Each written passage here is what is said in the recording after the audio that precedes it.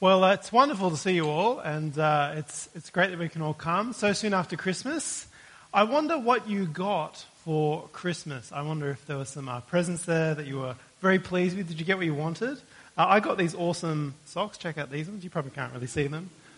They're coffee themed. It says full of beans, which is me, so I'm quite pleased with that. But one of the very best gifts I was ever given, I actually re-gifted and have regretted it ever since. It was a wedding gift. It was a slow cooker. And I'm sorry, Dave and Bryony, but I didn't realize how thoughtful the gift was at the time. Because back then I didn't have kids. I never cooked. I had worked very long hours. And so, just didn't have time for that. It was always getting takeaway. And we lived in a tiny North Sydney apartment. And so we didn't have room for this big slow cooker. But it was the perfect gift. It had a timer. It had, these different pot sizes, and it was the perfect slow cooker. And this week, as I was doing a bit of a pea and ham soup with some leftover Christmas ham, I found myself once more regretting giving away this great slow cooker with its timer. Now we've got this useless Kmart knockoff. Such is the pitiable life that I now live. It was the gift I needed. It was the perfect gift. I just didn't realize it. Well, as we head into a new year, I wonder what you think you need. What is the perfect gift for this new year for you? And we've been in John chapter 6 this week and last week. We were in there too. And in John chapter 6, the crowds, they didn't realize the value of their gift. That's my remote segue into our passage. They had been given Jesus, hadn't they? Jesus had been sent to them to give them eternal life, but all they wanted was some food. They just wanted some bread. Do you remember last week? And they wanted a leader. They wanted a leader who would overthrow the Romans. Instead, they were given Jesus with power over all creation, with power over all people and over time itself. They didn't see Jesus for who he was. They left him. They walked away. They rejected their gift. Today we have a wonderful passage. It was very short. Dave did the Bible readings for us. Thank you, Dave. And he did note how long the Old Testament one was and how short the New Testament was. It's a very short passage, but it is wonderful. A wonderful story about Jesus, a moment where he walked on water. And like the crowds, we need to recognize afresh today that Jesus is the perfect gift given to us. Because above all else, as we dip our toes into the new year, as we wade into the shallows, we see that for each of us there are unknown depths, currents beyond our reckoning, darkness we may fear. And to this, John says, through this sign, this event, Jesus walking on the water, he says that Jesus is the prophet to lead you through, the king to rule over the elements, and the Lord to banish darkness, to guide us to his eternal shore, holding his hand into the light. It's quite a wonderful passage. Let's dive in and see what happens in our passage, firstly, and then let's consider some of what it means, and then what it means for us. Well, so as I mentioned, one of the first things you notice is it's a very short account. The reading was over before I knew it, and all of a sudden I had to come up here, because it's just a couple of verses. Let's have a look at it. Verse 16, if you've got it open there, John chapter 6, verse 16, tells us that it was evening, and it says, his disciples went down to the sea, they got into a boat, and they started across the sea to Capernaum. Jesus has just fed the 5,000 on the plain, which we think it's probably this plain here, pictured. And then his disciples kind of jump in the boat and kind of start across the little sea. It would have been a little boat. And they're going to go across the other side. They're going to have to cross the Sea of Galilee. It wasn't a long crossing, but it was several kilometres. And just to give you some perspective, I have a bit of a picture of Sydney Harbour. So Sydney Harbour, that kind of bit that we know well, is about 500 metres. Compared to the Sea of Galilee, I think I have an image there, was about, we think it's probably where the crossing happened, it was about 10 kilometres, to the best of our knowledge. So a fair distance, but quite doable in a little boat. But verse 18 says, a storm hits, and the sea begins to roll and churn. And waves in this area have been recorded as high as 3 metres tall on the Sea of Galilee. And so you can imagine this little boat, a 3-meter high wave, kind of as high as this building, coming on top of you. It would be potentially quite terrifying. Ships were known to have been sunk because of these, and if your ship went down, you may as well. So in the very least, it would have been worrying. In the very most, absolutely terrifying. Verse 19 says, after they had rowed about 3 or 4 miles, they're in this storm, they saw Jesus walking on the sea. He was coming near the boat, and they were afraid. So out in the middle of this storm appears a man on the water.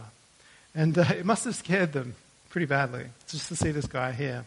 Now, I have to admit, I do like to jump out and scare people. It's hard to resist sometimes. Although, actually, Nikki, my wife, scares so easily, I have to kind of, if she's in a room, I have to make a bit of noise as I'm approaching her so she doesn't get a fright.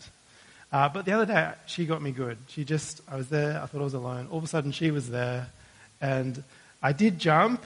And I think the thing that scares you is someone is somewhere that they shouldn't be. You know, like you thought you were alone, all of a sudden there's someone there. And I guess it's a bit like this for these guys. They're in the middle of this storm, in the middle of the ocean, and all of a sudden there's this man there. What is he doing out there? What is he doing out there in the middle of the water, in the middle of the sea, in the middle of the storm? What could this possibly mean? But Jesus says, it's just me, guys. Verse 20, it is I, don't be afraid. As if to say, don't be afraid, I'm not. I'm in my element here, in the elements. And you can kind of almost imagine him pointing to the swirling eye of the storm. Well, afraid of this thing, Jesus is there, he is not worried at all by the storm.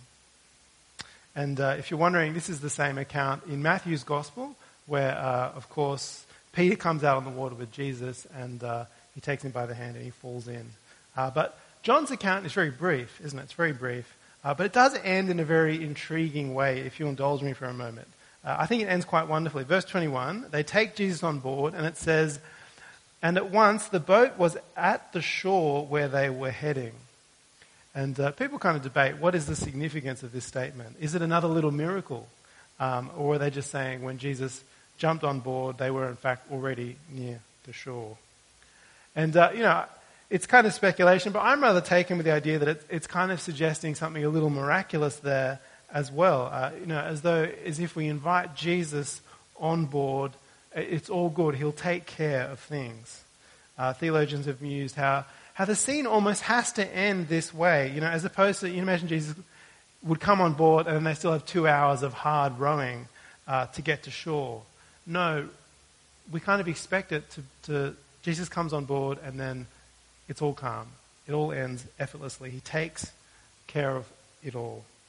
But as I say, we can only really wonder what exactly is meant by that.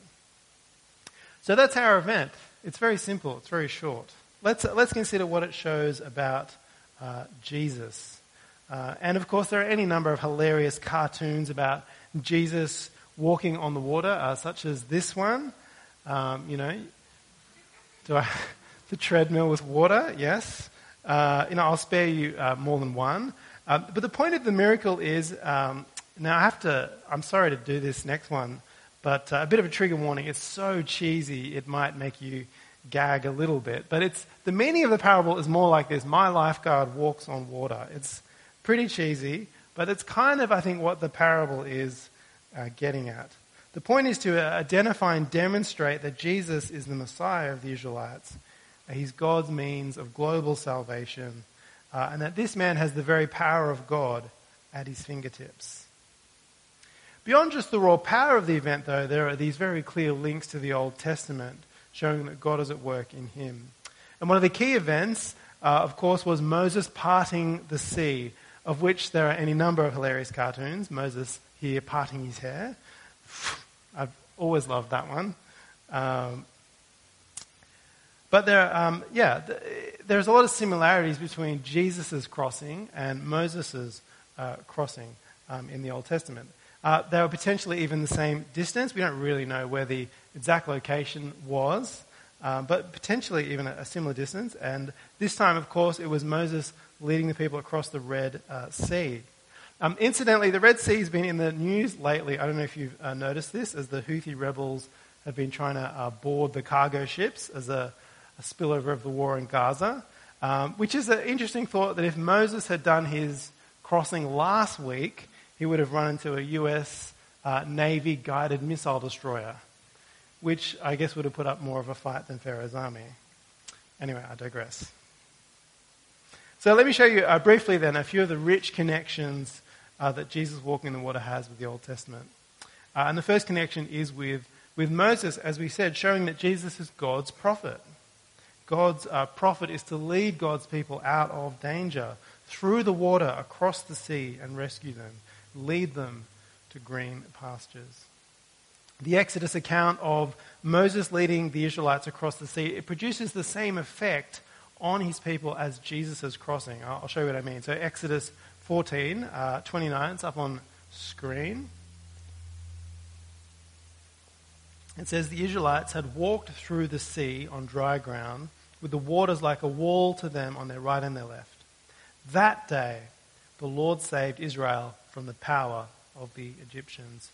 When Israel saw the great power that the Lord had used against the Egyptians, the people feared the Lord and believed in him and his servant Moses. So they feared the Lord, believed in him and his servant. And I guess you would after that, wouldn't you? And so the message is the same. When Jesus walks through the storm to rescue the little boat, the message is the same. See God's prophet, follow his lead, be saved from the power of our enemies, be saved from the tremendous forces which assail us. Next connection to see is that Jesus is God's king. I remember the people wanted a king back there in Jerusalem. So Jesus, remember, he feeds the 5,000. I don't know if you remember this from last week. He feeds the 5,000, and then they see it and they realize his power, and so they try to make him king by force. Verses 14 and 15 of chapter 6 said, and we considered that last week. They want a king. They want a king with power over their region, their country, with power over their people. But Jesus is king of the whole world. In reality, God's king is ruler over all creation, over the elements themselves, over every nation, every region, every human ever to be created in the image of God. And so Psalm 107, our Old Testament reading, picked up on this. And in case you don't still have your finger in there, I put it up on screen. It was a little while ago. Your finger's probably found its way out. Let me read a little of that, and you can see some of these ideas in there. So from verse 28, then they cried out to the Lord in their trouble. He brought them out of their distress. He stilled the storm to a murmur. The waves of the sea were hushed. It continues, verse 30. They rejoiced when the waves grew quiet. Then he guided them to the harbour they longed for. Let them give thanks to the Lord for his faithful love and his wonderful works for all humanity. So God's works are for all humanity, his power over the creation itself. And John's Gospel is saying God's king is Jesus. He is the person that God's power and kingship are given to. He is given, this person is given to you as a gift. His works are before all humanity. His works are eternal. Jesus' sign here points to eternal deliverance, the calming of the storm once and for all.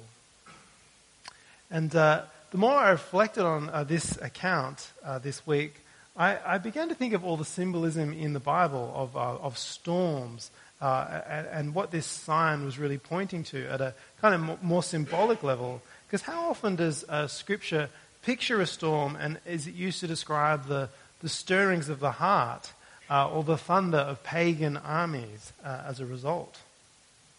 And so the greatest storm which agitates, of course, is sin, as the nations rise up against the Lord and his anointed.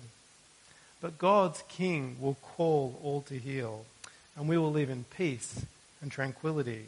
The storm clouds we see in our lives now will be cleared to blue skies and brilliant sunsets. Which finally gets us to God's hope, the final connection to the Old Testament that we'll mention. It's a connection to God's hope, his deliverance, his future. For Jesus is the light come into the world. John 6:17 says, darkness has already set in, but Jesus had not yet come to them. And so Jesus walks into a dark storm to bring light. Or John 1:5, also on screen, says, "That light shines in the darkness, yet the darkness did not overcome it." The dark storm, there was Jesus in the middle of this swirling storm, but it could not overcome him. He is the light.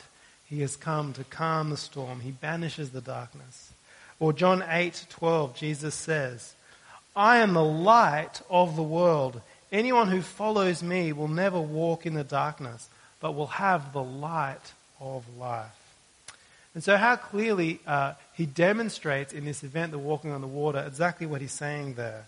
That those who follow him will come into the light and will never walk in darkness. The sea in biblical imagery stands for darkness and chaos. And in Revelation, I don't know if you know, there are 7 things we're told that will be banished. 7 things that are banished will be no more in the new creation. And one of them is the sea. So Revelation 21:1 says, "Then I saw the new heavens, the new earth, for the first heaven and the first earth had passed away, and the sea no longer existed." And there's nothing wrong with the sea in and of itself, but it stands for something, for darkness, for chaos, for drownings. And we saw that in Psalm 107. And so Jesus comes to banish darkness, to rescue from the suffocating waters, to calm the storm. And that's the picture in our psalm of the Lord coming to rescue those who are imprisoned in darkness. So again, Psalm 107 from verse 10. It says, "Others sat in darkness and gloom, prisoners in cruel chains. Then they cried out to the Lord in their trouble. He saved them from their distress. He brought them out of darkness and gloom and broke their chains apart." And so to end, as we come to a new year with many possibilities, with many paths ahead of us, go to Jesus and follow him. For life can be a little bit like a boat in a storm. We can be tossed about. We can never know what the wind may bring, when it may pick up. And darkness may threaten to overwhelm us. So who are we going to follow and trust? When the little boat full of disciples did get to the shore, Jesus, I don't know if you know what happens next in John chapter 6, that they get to the shore and then Jesus begins teaching the disciples and others, and a whole bunch of them leave Jesus. They can't accept his teaching. And then there's one of my favorite verses, I think, is this great exchange from John 6:67. Jesus, after these people leave, Jesus says, "Therefore said to the 12, 'You don't want to go away too, do you?' Simon Peter answered him, 'Lord, who will we go to when you have the words of eternal life? We have come to believe and to know that you are the Holy One of God.'" It's just this great moment. He's like, where else are we going to go, Lord? Where else have we to go when Jesus alone has words of eternal life? And so believe in him, know him, live this year with him. Life can be a storm, but make 2024 a year where your boat is steered by Jesus and he is calming the storm. Let's pray. Our psalm ends with these words: "Let whoever is wise pay attention to these things and consider the Lord's acts of faithful love." Heavenly Father, you are faithful and loving to all humanity. So we pray now, give us eyes to see and ears to hear your wonderful acts. Most of all in sending Jesus the light into the world to banish darkness and calm the storm. Father, help us to live life in your light with you at the helm of our ship. Give us the peace and joy of your calm waters as we follow our Lord and Saviour, Jesus. In his name we pray.